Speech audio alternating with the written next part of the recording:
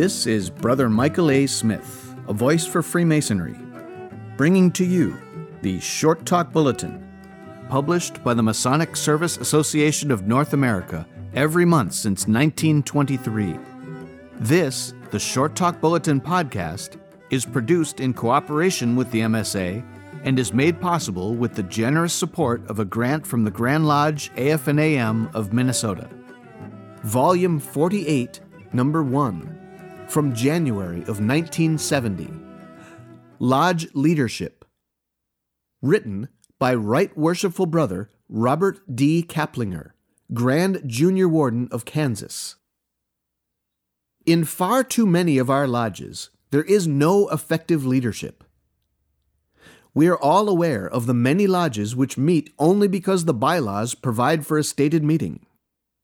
If there happens to be a quorum present, the lodge is opened, the bills are allowed to be paid, the correspondence is read, and there being no further business, the meeting is closed and the members go home. Sadder yet are the many times that there isn't even a quorum. Too many times we find a man elected as worshipful master of his lodge who has had very little and sometimes no training for that office. I would guess that in a majority of our lodges, there is no program of training to prepare the officers to be master of the lodge, except in the practice of the ritual. We must face the fact that even the mystic tie of Masonry will snap under the strain of such repetition, monotony, and dullness. I have worked in other organizations over the years and have seen many officers, good and bad. All of them wanted to be good officers, and all wanted the best for the organization. Some succeeded and some failed. Why? Why do some governments fail and others succeed? It's leadership. Where does juvenile delinquency really begin? In leaderless families. Where do slums fester? In leaderless cities. Which armies falter? Which political parties fail? Poorly led ones. The effectiveness of any organization, be it governmental, business, or fraternal, is determined by its leadership. The importance of leadership is nothing new. It's always been important. Its effect can be traced throughout the written records of mankind. Therefore, the fact that we discuss lodge leadership today does not mean that we consider it something new.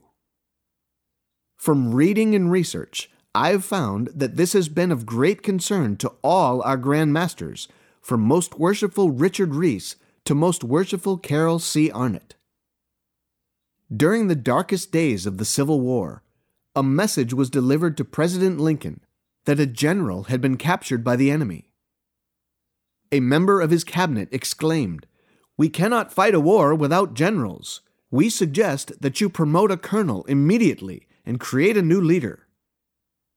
Lincoln then said, "I can promote a colonel to the rank of general by a stroke of my pen, but that won't make him a leader. Leaders create themselves." The same is true in our lodges. We can appoint men in line, and we can elect them through the chairs, but that won't make them leaders. What are the qualities of a good leader? I would submit the following for your consideration. Confidence. If a leader does not believe in himself, no one else will. It must be acquired by training and accumulation of experience and skill. Energy. A leader must be willing to do everything he asks of the members, and more. Timing. A combination of alertness, imagination, and foresight. Clarity. A leader must be able to reason logically, make decisions, and then convey his thoughts clearly. Tenacity. Courage is the capacity to hang on 5 minutes longer and inspire it in others. Boldness. A willingness to take chances, a readiness to experiment. Concern. Concern for others is a sign of imagination and vision. Morality, a firm code of ethics, a strong sense of personal morality. Faith, above and beyond all, a leader must believe in his followers as well as in the goal towards which he is leading them. Basically, the leader is one who, by training, understands the objectives and tenets of the organization, and who has, by planning, devised a method of accomplishment and by proper instruction gets others to follow in carrying out the plans. Lodge leadership is the ability to produce unified lodge action toward an objective by the effective use and cooperation of its members. So, how should we train our leaders? We must make the masters of our lodges understand that one of their principal responsibilities is training those who follow. We must insist that going through the chairs does not mean marking time, but does mean a time in which junior officers are being trained. The end result of a system of line officers must be a worshipful master conversant with all phases of lodge management.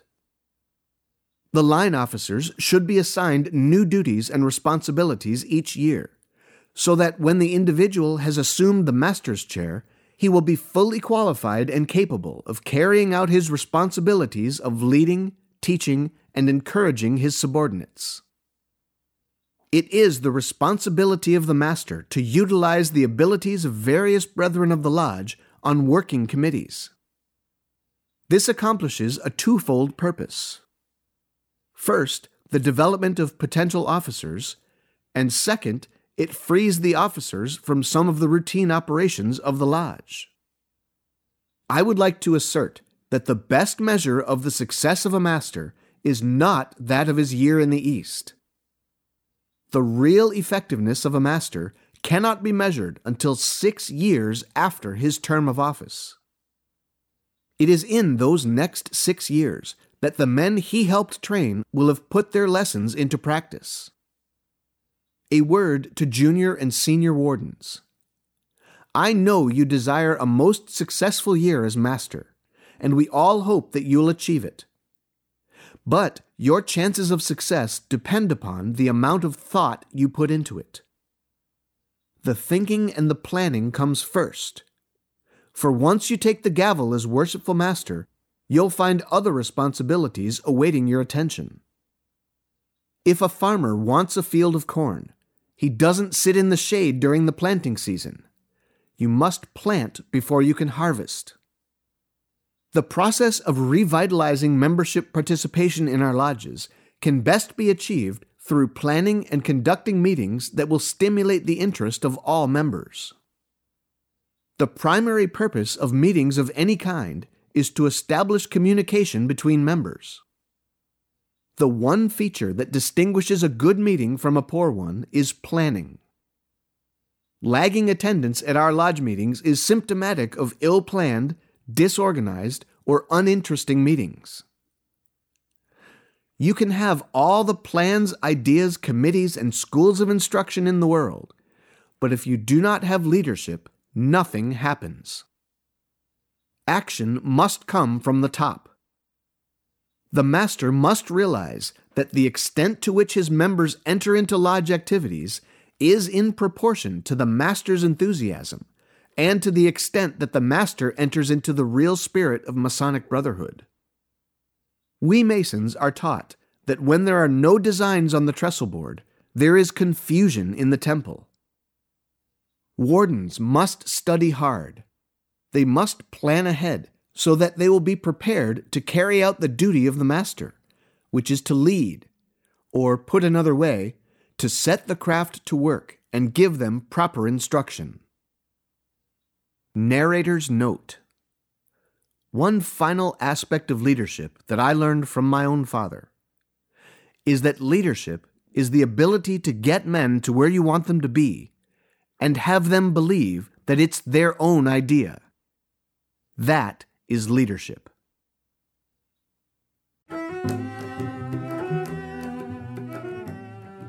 This is Brother Michael A. Smith, a voice for Freemasonry. and this has been the Short Talk Bulletin Podcast, produced in cooperation with the Masonic Service Association of North America for the purpose of providing a common stock of vetted Masonic information to all of the constituent lodges of all of the member jurisdictions, and is made possible through a generous grant from the Grand Lodge AF&AM of Minnesota, who have been engaging and inspiring good men who believe in a supreme being to live according to the Masonic tenets of brotherly love, relief, and truth since 1853.